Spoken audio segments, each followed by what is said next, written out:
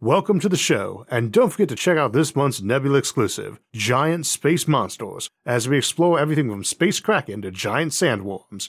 To get access and help support the show while hearing every episode early and ad-free, plus hours of bonus content, check out go.nebula.tv/IsaacArthur and use my code IsaacArthur. This episode is sponsored by Brilliant. Exploration and colonization, for good and ill, have often driven human progress through the ages, from the known world to the new world, and one day to a new planet, a red planet, Mars. So today we are continuing our look at becoming an interplanetary species by looking at how we will get our first manned mission to Mars, and why that probably should be a permanent base.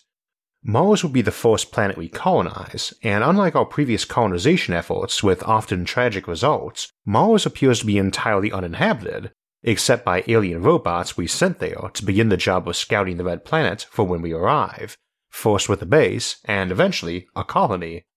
In parts 1, 2, and 3 of this series, we looked at getting our basic space infrastructure in place and setting up resource extraction on the moon for raw materials and fuel.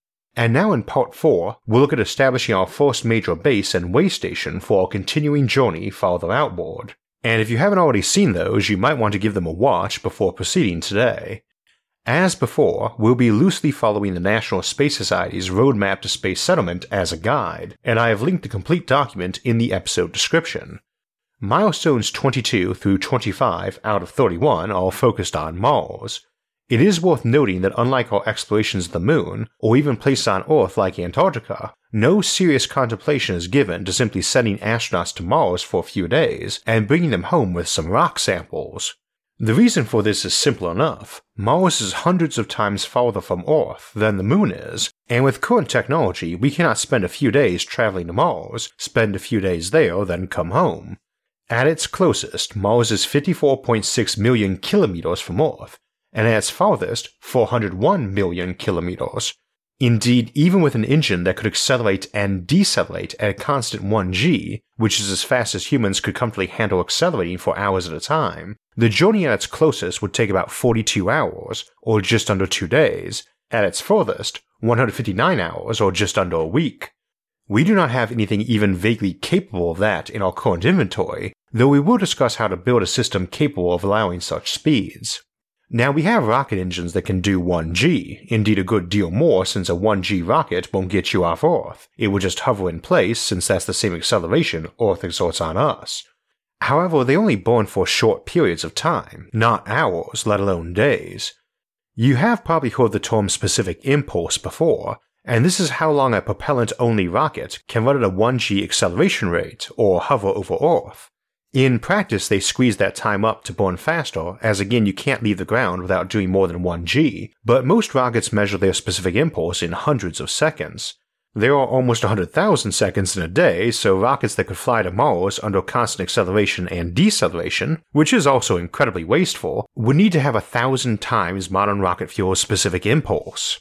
Now, we do have some engines that can do better than chemical rockets in terms of specific impulse, but they generally cannot produce anything approaching a 1G burn, even though they can provide acceleration far longer, such as an ion drive.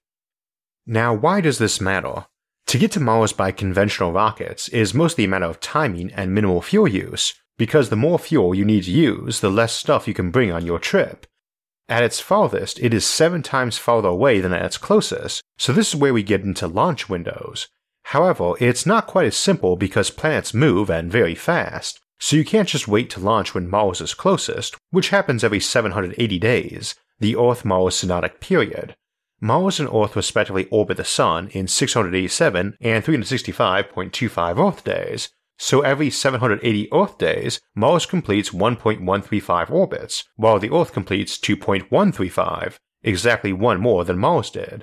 Earth is like the fast runner on a track lapping a slower runner and waving as he passes.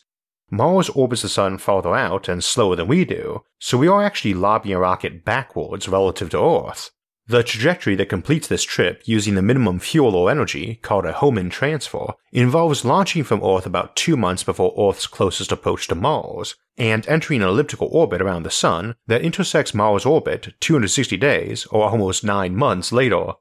Mars has less gravity than Earth and little atmosphere, so it has to arrive slow enough that we don't need to burn a ton of fuel to get captured in Mars' orbit or down to its surface.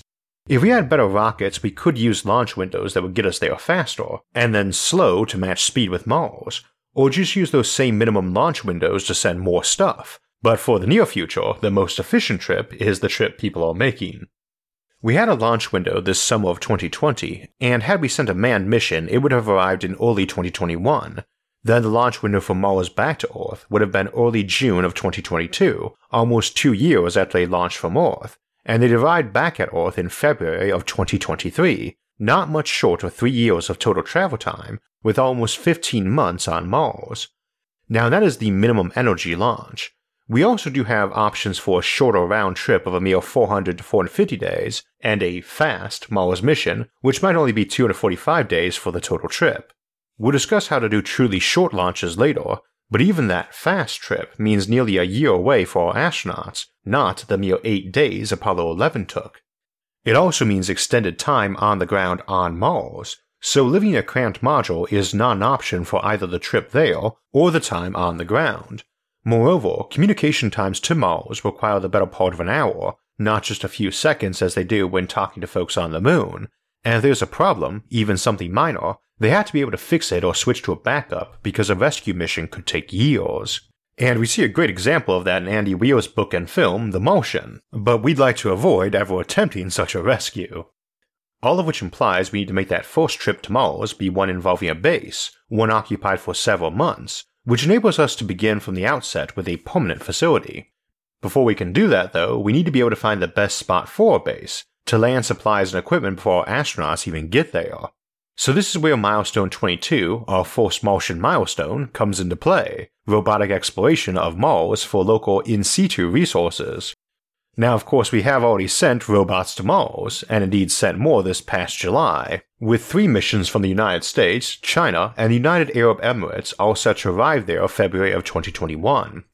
One of the many interesting experiments those missions will be carrying out is MOXIE, the Mars Oxygen ISRU experiment that will be conducted by the United States Perseverance rover.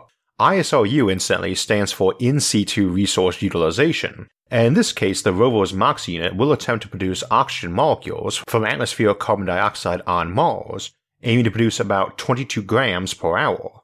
This is a test for an upgraded unit that would run on a radioisotope thermoelectric generator, or RTG, to produce about 2 kilograms of oxygen per hour. Humans go through about 30 grams of oxygen an hour, so hypothetically, a 2 kilogram per hour unit would keep 60 folks breathing, minus losses to leakage and CO2 scrubbing.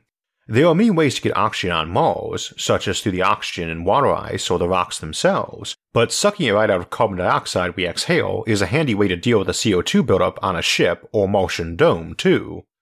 Now we often say that the only way to do a Mars mission is with extensive ISRU, and it is certainly the best way to be able to get your air and water and return trip fuel from Mars, but I should probably note that it is a touch hyperbolic. A human on a trip to Mars would be on a voyage that would last, with some reserves, 1,000 days, needs almost 800 kilograms of oxygen and similar amounts of food. We'll assume decent water recycling methods, so we do not need to pack a few thousand kilograms of water. Truth be told, while that is a lot of mass, it's not really an undoable amount, and we would probably want to send supplies along those lines in advance to a Mars base to act as a backup and reserve for when astronauts arrived. So much the better though to instead be sending robots and ISR units to be able to find raw materials and make those bulky items on the spot. Water in particular is important as it's bulky, and there is ice on Mars. However, the sources for it en masse are at the poles, and that's not really where we're contemplating doing missions at, so we hope to discover useful amounts of it elsewhere on the planet. We also sometimes consider just sending along stores of hydrogen gas, as H2O water is only 11% hydrogen by mass, the rest being that big oxygen atom, and we can get oxygen on Mars from almost anywhere. Those robot rovers and ISRU refineries, though, will be important for finding out what Mars has and where it has concentrations and extracting them. For instance, if we want to grow food on Mars, we'll need nitrogen for those plants, and there isn't much nitrogen on Mars. But in 2015, our Curiosity rover found nitric oxide by heating local Martian sediment, and being able to get a supply of nitrogen on Mars rather than having to truck it all in would be vital to conducting experiments in agriculture and hydroponics there, not to mention actually growing food. Ideally, we would also like to produce fuel there, much as we contemplate doing it on the moon, and it would be excellent to have a fuel generator up and running, able to fuel up our landers and maybe even our return spaceship, before we even depart a manned mission to Mars. Much of the fuel cost, and thus payload limitation of getting to Mars, comes from needing to bring along the fuel to get home. So having the operating fuel and return fuel already at Mars and made there makes it vastly easier to get more people and equipment to Mars and safely. Everything we do not have to truck in eases our burden for getting there. It also allows us to bring in even more equipment, redundancies, and personnel. Getting them all there though, setting up an integrated Martian space transportation and logistics system, is milestone 23. We often contemplate a major component of this operation using an Aldrin Cycler, a large spacecraft named for Moon Man Buzz Aldrin, who refined the concept of Cycler spacecraft to simply act as a ferry craft back and forth between cislunar space and Mars orbit. Cyclers are interesting devices that focus heavily on that minimum energy Hohmann transfer, as they are essentially making a single long eccentric loop around the Sun moving between those two bodies.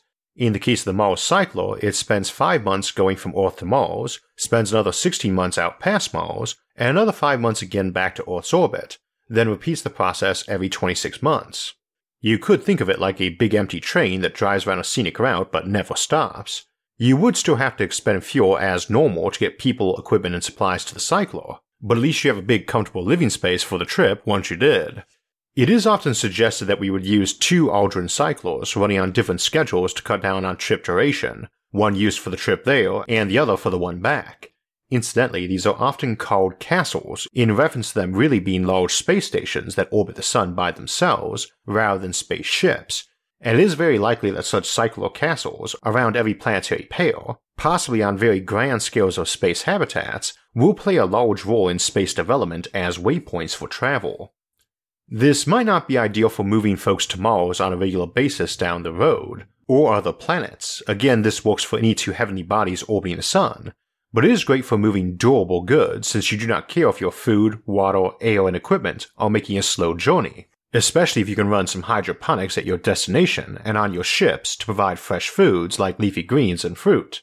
Indeed, you might set yourself up a hydroponics facility on such a cycler to provide some of that. As mentioned, you can set this up with any pair of planets, or indeed between stars, and we'll examine this notion more in interstellar cyclers in a few weeks. But needless to say, those kind definitely need to be on the large and self-sufficient side. The cycler castles never truly enter orbit of either celestial body in favor of a spacecraft exiting or entering it, and thus can be a massive affair with plenty of shielding and equipment. There is no fuel used by it except for minimal corrections and day-to-day operations, which could be mostly solar-powered, though it does go well out past Mars, and solar is pretty weak at that point, making RTGs very attractive as a power source. As we discussed in Part 3 in regard to the Moon, having breeder reactors on the Moon producing the preferred RTG isotopes is an attractive option that would be available to us if we wait for manned missions to Mars until after we have lunar and cislunar infrastructure in place. However, we might want to be considering the Martian moons in our thinking, not just our own. They are a great source for raw materials, and there is a chance there is water ice on those tiny moons of Phobos and Deimos, which would allow water, fuel, and oxygen production in Martian orbit, without needing to land equipment to Mars to do it, or fly fuel made on Mars back up to the spaceship orbiting it for the return trip. Setting up operations on one of those moons instead of Mars itself is another good reason to use robots for ISRU operations, as I suspect a lot of astronauts would balk at making that first multi-year manned trip to Mars and never landing there. Setting up a permanent ISRU facility, manned or robotic, on these moons, before doing one on Mars itself, might be a wise idea, especially if we do find ice in the craters of these moons. Getting to Mars and setting up facilities there might be exactly backwards of how we did Earth, starting from orbital development and moving down to ground-side development. Either way though, Martian orbital development will be critical in settling Mars, and one of the ways we might do that is by setting up a fast and powerful light or laser pushing system between Mars orbit and cislunar orbit. As we discussed in Part 2, cislunar colonization, a solar sail at Earth distance from the Sun only gets 8 newtons of thrust per square kilometer of sail, and out at Mars it's a bit under half that as solar radiation per area is weaker there. But solar sails are an attractive option because you can make an entire square kilometer of sail out of less than a ton of material, and it's very simple, just aluminum foil or similar, and you get far more work in the long term from that sail than you would out of a ton of rocket fuel. And that is if what is pushing them is just sunlight in its normal diffuse form. Large mirrors or laser arrays orbiting Earth and Mars could focus beams in on solar sails on a spaceship and push it far faster. A 100-ton spaceship focused on just moving people back and forth from Earth to Mars, with a sail just big enough to keep the beam focused on it, could move at a 1g acceleration this way, but would require around 100,000 square kilometers of orbital mirrors, an area parallel to Kentucky or Tennessee, but massing no more than an aircraft carrier and arguably easier to build, and would allow travel times for ships of mere days. You can do better by bouncing the beam between the sail and mirror several times, and of course you can move ships fairly quickly still without using that constant 1g push approach. Similarly, you might also turn that beam into electricity and give ships an electromagnetic shove out of a mass driver to augment the sail's thrust. This is a little bit further ahead in Mars colonization than we are looking at today, but even a more modest mirror array built on the moon and sent there, or built on the Martian moons, could help a lot with fuel budgets, and what's more, will be very handy for Mars itself. Mars is rather cold as it doesn't get as much sunlight as us, and being able to bring in some extra sunlight from orbital mirrors shining down on a base may be a very handy thing for early Mars development. We contemplate that more in our Outward Bound series episodes colonizing Mars and Springtime on Mars. Once we have that planetary transport network set up though, Milestone 23, be it in a modest fashion or something more elaborate, we are ready for Milestone 24, our continuously occupied, multi-purpose Mars surface base. If luck is on our side and our robotic and orbital radar surveys went well, we will be able to establish this somewhere near the warmer equator, but also near a source of subsurface ice we can use for water and perhaps fuel. Incidentally, the equator is doubly attractive, not just for warmth and solar power, but also because launching back to orbit is easier there, even more than on Earth, as Mars has a lower orbital velocity than Earth but has a day length just a little longer, and an equatorial velocity to add to your launch speed cuts down on fuel costs a lot on Mars. Now, if we can't find ice away from the poles on Mars, we might opt to put a base near the poles and possibly use orbital mirrors to beam light down to it, or convert into microwaves and beam the energy down that way, as we discussed in Power Satellites. But the equator is our initial preference if we can get water near there, and hopefully a supply of nitrogen. This first base has to be able to operate safely for a year, and preferably more, and ideally be as self-sufficient as we can make it. From the outset, it will have personnel arriving with the intent of bringing them home while bringing new crew in, probably in overlapping shifts. Though much of this depends on how well humans can handle the lower Martian gravity, which is why one of our earlier milestones was testing that on spin gravity habitats in Earth's orbit. Hopefully it will have in situ production of air, water, electricity, and fuel. Another boon would be kilns able to produce bricks and possibly glass panels for buildings and domes, potentially allowing some of our air recycling to be done by plants as we experiment with botany on Mars, and maybe basic food production to supplement supplies brought in.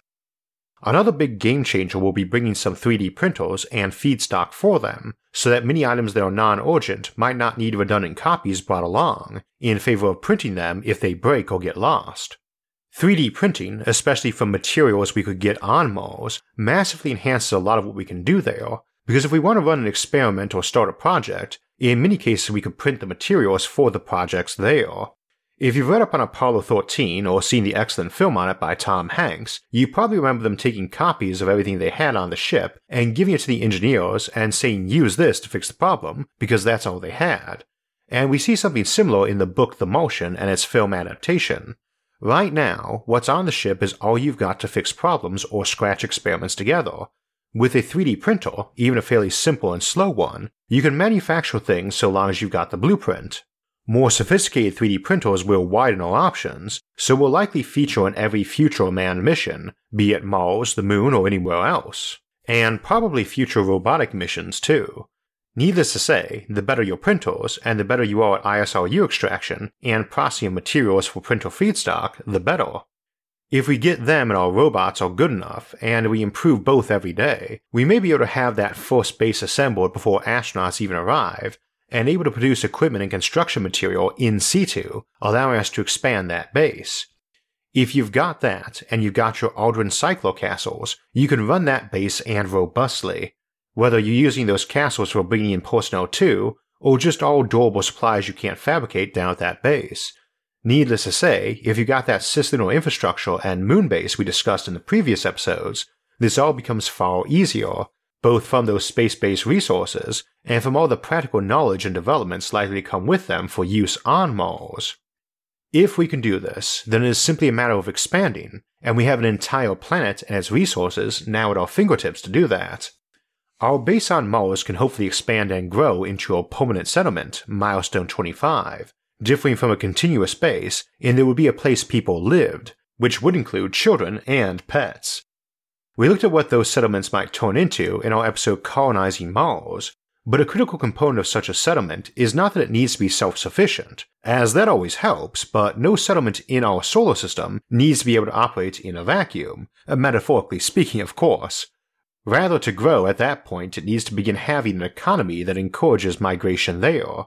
In the short term though, we'll have no shortage of volunteers, and can easily support thousands of people there simply on the value of the research.